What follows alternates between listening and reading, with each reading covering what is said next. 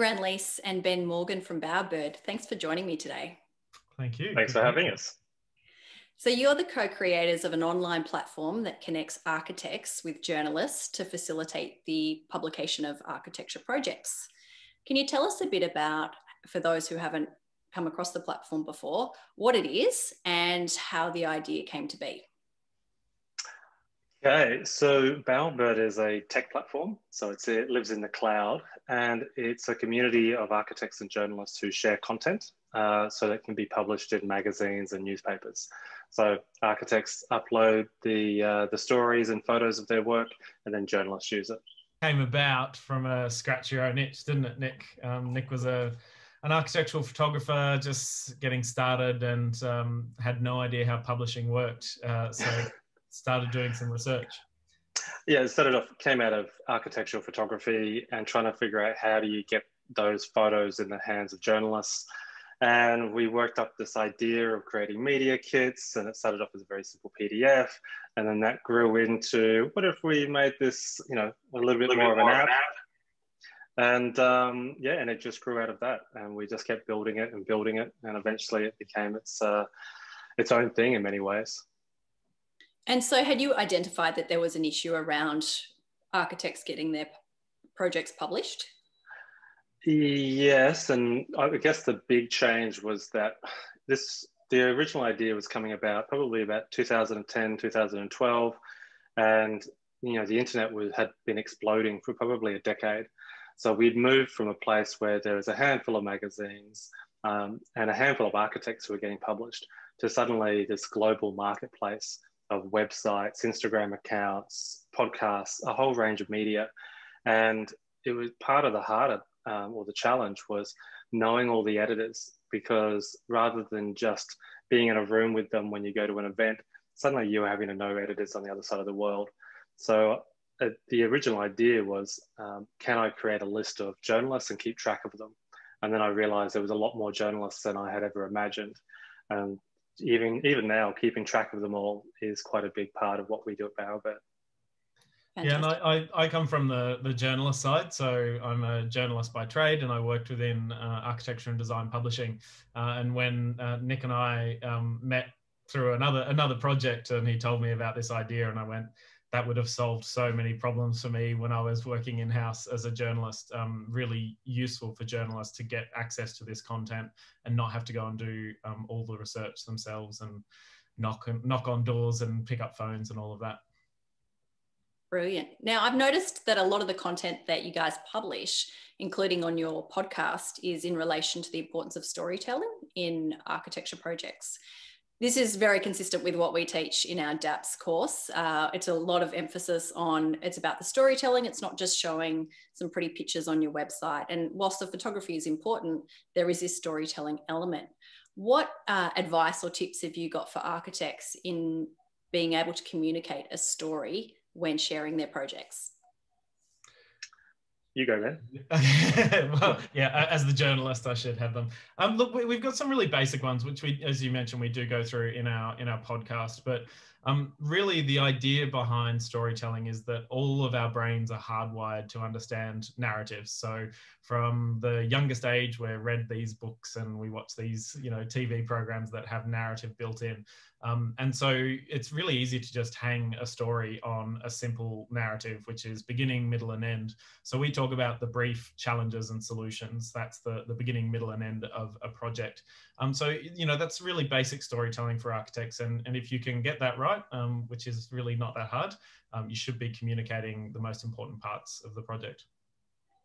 Terrific. And what's the role of the client in this? Because I know that you encourage people to get their clients telling the story, but the feedback, and we do the same, but we get a lot of feedback saying, oh, how do I get my clients involved in this? Or, they leave it too late. What advice do you have when approaching clients about getting them on board to be a part of the storytelling? You make the client the hero. So you put them as a center of the story so that other people who are reading it are going to be potential customers of yours. So if you're talking about the architect all the time, you attract other architects to read your content. If you want the client to be reading it, then they need to be at the center of it. And it's about good communication with them at an early stage. like taking them on the journey while you're designing it, because that's ultimately what the story is going to be about. Yeah, and I think often architects will have a conversation early on with the client saying, look, we're going to photograph this project, we're going to do all of these things, and they'll put it in the contract.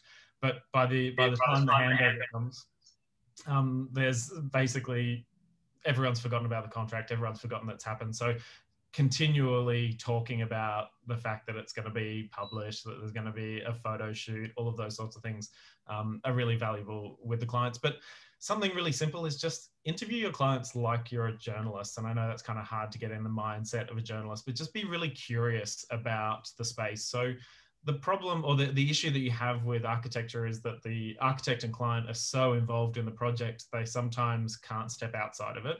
So if you can even get someone else in your office, in your studio, to ask the clients questions, you'll get these great pieces of information and great testimonials that come out where, you know, Nick as a photographer, you know, he'll go and ask the client, oh, you know, where's your favorite place in the house?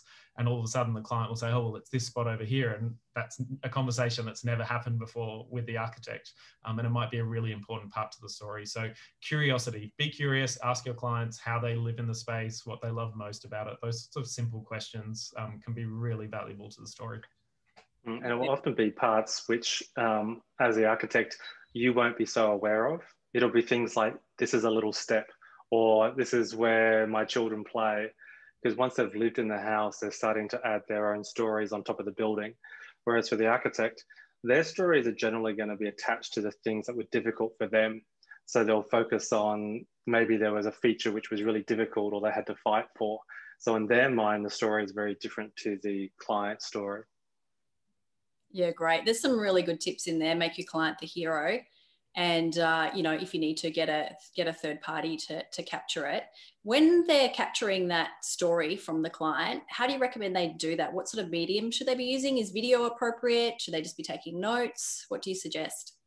I'd definitely be recording it, but you can just do that with your phone, the voice memo tool on your phone. So that would be a good way to capture testimonials and quotes from your clients that are quite emotive. So clients will talk in emotive language, architects will generally talk in sort of technical language, not always, you know, but generally that will be what happens. And so, yeah, I think just recording it is important. When it comes to video, definitely video testimonials can be really good. And you can use that as something that's intended to be published. So if you hire a videographer to come and do a sort of talking head style video, that can be useful. But you can also just do it as an extra bit of information for journalists. So you go, look, we've got an interview here. And then that journalist gets a feeling for the client as well, which can be useful. Big thing for clients is you've got to make sure they feel relaxed. So I used to do this when I was taking photos of buildings. We'd do some recordings with clients who were open to being recorded. Some would really jump in front of the camera. They love it. They want to tell their story. Others are really shy because they've never done it before.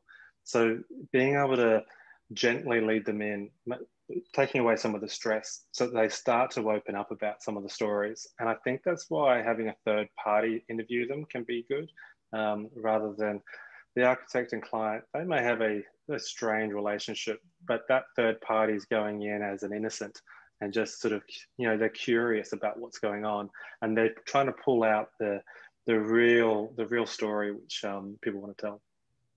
Yeah, fantastic. And are you seeing journos and publications, particularly those that are online, leverage video much? Are they providing space for video to be used in storytelling? Yeah, I think we're seeing video crop up a lot more. I think in the next 5 years, maybe even less, you'll see a lot more video storytelling. A lot of publications are creating their own YouTube channels, but you've got actual YouTube channels that are growing out of architecture. So not an existing publication, they just launch a YouTube channel that's all about architecture. So, you know, I think video is going to become a lot more important, but it won't always be, there'll be a little bit of room for you to create your own content, but I think there'll be a lot of production houses essentially producing made for YouTube videos around architecture. We're already seeing it happen. So yeah, there's this mix. You can produce your own videos. They're quite expensive still at the moment, coming down in price as the years go on. But yeah, there are people out there, publications out there that are actually actively creating video content. And I think that's part of the transition, is that previously it was very expensive to make the videos. And so there wasn't really a culture in many cities of creating that content in the same way that we create still content. So architectural photography is quite normal all around the world, but it's quite hard. Like most cities, you won't know, oh, that's the videographer of that town for architecture. Whereas in photography, you know, you'll be able to rattle off 2 or 3 big names. But as we see things like equipment get cheaper, drones coming in, and this new sort of accessibility, all this content is starting to be produced now. And once that quality starts to get high enough and the quantity gets there, I think there'll be a whole range of people wanting to use it and tell stories in that medium, and they'll learn how to do it in, you know, bigger and better ways. Yeah, I think we see guys like Colin Chi or even Anthony Richardson of Design Emotive do a really good job of that and sort of nailing that YouTube space. So it's exciting to watch that grow. Yeah. So we spend a lot of time also encouraging architects to get clear on their own story or that of their practice. What advice do you have for architects in communicating their own story as opposed to that of their projects? How can they go about doing that? Look, I think that there comes a point where hiring a professional makes a lot of sense. So in this context, we're talking about a professional copywriter, someone who understands your clients.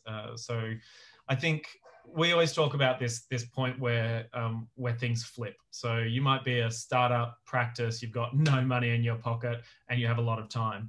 That's when you should be doing your own storytelling. And you can do it, you know, and no matter what size you are, you can always do your own storytelling. But there's a point at which it takes you, you know, 20 times as long as it would take a talented copywriter to produce that same content. So essentially you might be paying $200 an hour to yourself to do something, and you could pay maybe even $300 an hour for a copywriter to do something, but it takes you 40 hours and it takes them 10.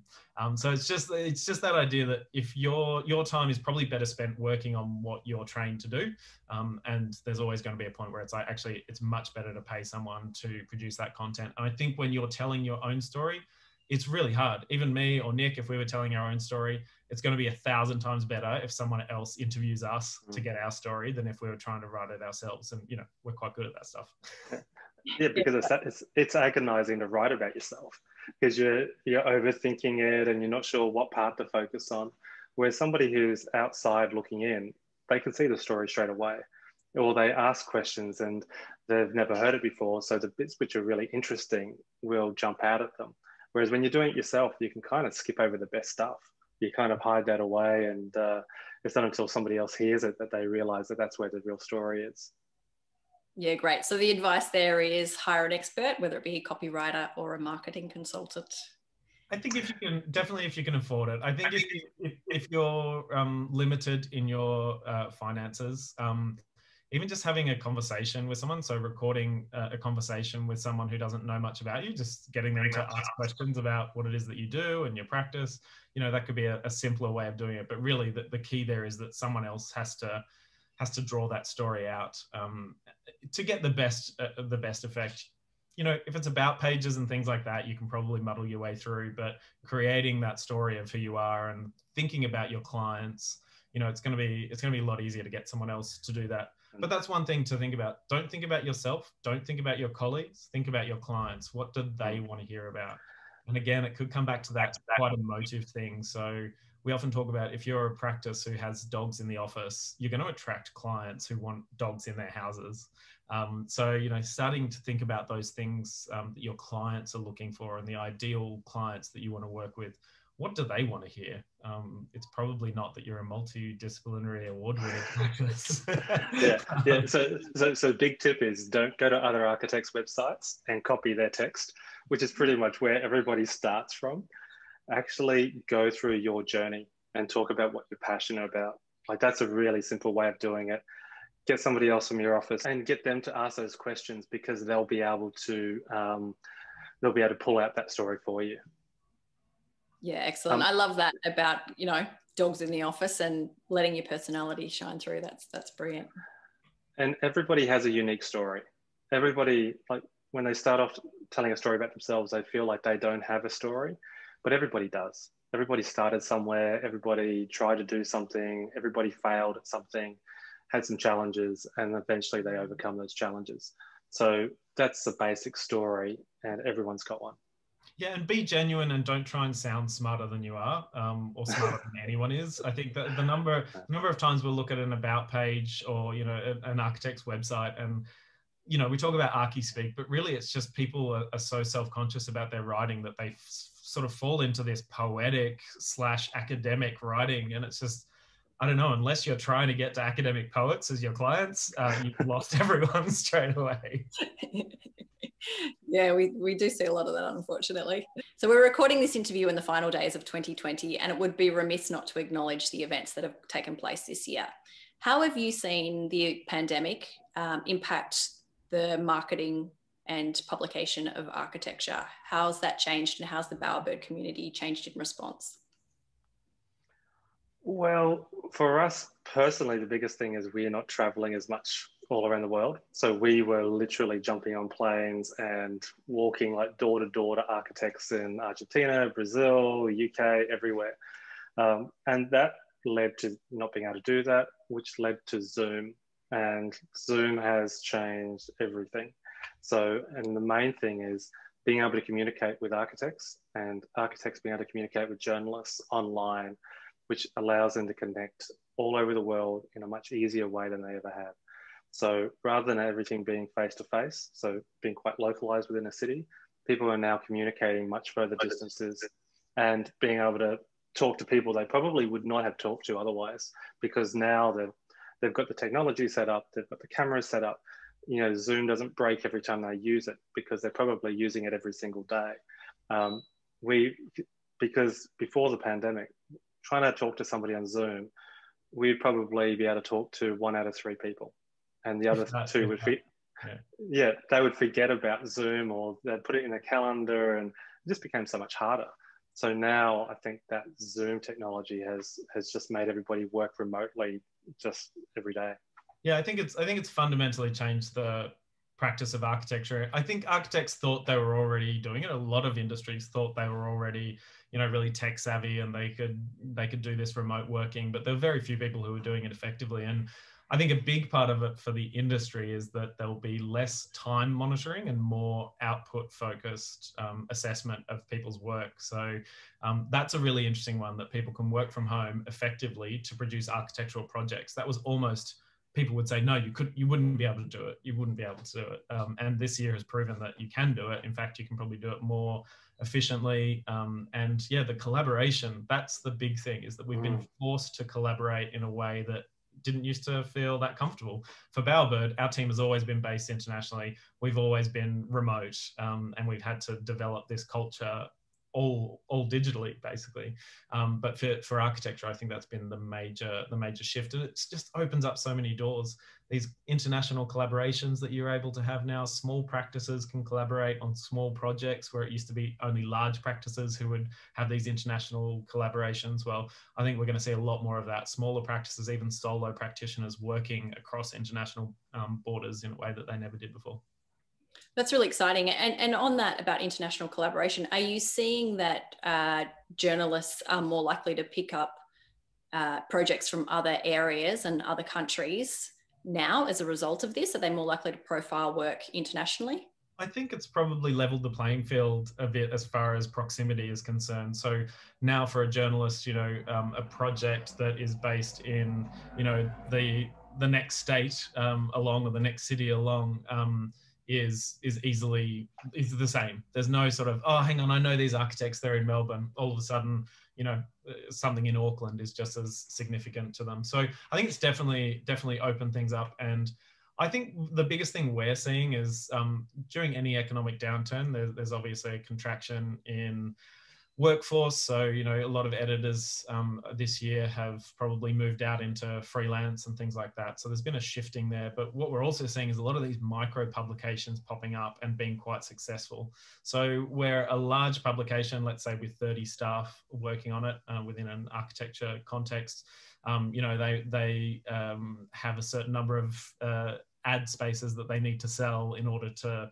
maintain that staff. Well, with one person with their own little blog, you know, no print overheads, no office overheads, they actually don't need to make quite as much to justify their wage. So we're seeing these micro publications pop up, and that to me is really exciting. And for them, I think they're going to be a lot less localized. We've seen a lot of localized publications starting to broaden out because they can get content from all over the world. They can have a Zoom meeting. They can talk to those architects. So I think, yeah, there's a lot of stuff that has already changed, and there's a lot more to come, I think, in 2021 and beyond. That's really exciting. And those micro publications, are they niching right down into specific areas of architecture? Yeah, we're seeing a lot of that sort of niching down into, you know, small projects.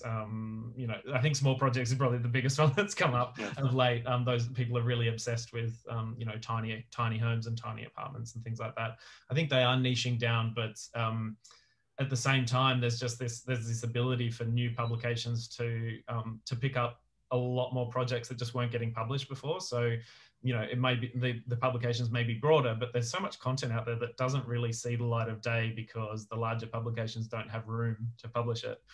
So I think that's the exciting part, is there's a lot more opportunities for everyone. Yeah, fantastic. And I've got to ask, I noticed that Bowerbird has been recruiting recently more explorers. Can you share with our viewers what are the plans for 2021? Yes, we're basically trying to take Bowerbird all around the world. So at the moment, we're in quite a few countries, but in 2021, I think we're thinking more Europe. So we'll probably try to Germany, Amsterdam, potentially Italy and Spain, and Japan as well. So that would be really exciting for us if we could sort of find more projects from those areas. And yeah, anywhere else, Ben? Well, I mean, we're very opportunistic. So if we find the right person, we're definitely excited about lots of areas around the world. We think it translates to almost every country in the world. So we just need to make sure that the market stacks up, and we would go there. So I think, you know, Southeast Asia for me, sort of around hubs like Singapore, Hong Kong, I think they would be good. But yeah, for us at the moment, the first half of next year will definitely be a focus on Europe and figuring out Japan. I was going to ask if there's any more features or enhancements on the platform itself coming as well. Well, funny you say that. We are planning lots for 2021 because, well, in the past, I mean, Bowerbird started off as this project where we were building it all ourselves, but the team's finally getting large enough where we're starting to build a development team. And so 2021 is going to be lots of features, all sorts of things that we're going to be asking for a lot of feedback too. So from the community, which they've been very patient as we've gone through this startup phase and having us build it in the background. But now we're really going to actively be building new features and seeing where we can take Bowerbird. Excellent. And for those architects that are watching who aren't on the Bowerbird platform, how do they go about joining? They can jump over to bowerbird.io. There's a little button there saying join, and just put your details in there, and there'll be somebody in the world who will come and talk to you. And it's not everybody is allowed to come into Bowerbird, because part of what we do is we have to make sure they've got projects which are going to match the journalists we have. So that's part of what makes Bowerbird work. So once you come in, we make sure that you're going to get success, and then we give you an account and off you go. Our podcast is a really great way to understand before you even get to that registration point. Well, not really. Go and register because we want to hear from you. But listen to that podcast because it's going to give you the overview of how architectural publishing works, how it's changed over the years, all the different aspects, and it will just help you kind of self-assess whether the work that you have would be publishable, or how to get your work to the point where it's publishable. So that's a really great place to start. I mean, you do have to listen to Nick and I sort of prattle on for however many hours, but it's worth it. We've been told it's worth it. It is. I can testify to that. There's a lot of gold nuggets. I've listened to quite a few works myself in there, so it's worth listening to. Nick and Ben, thanks so much for taking the time to chat with me today, and we really look forward to following Bowerbird's developments in 2021. Thank you. Very good. Thanks for having us.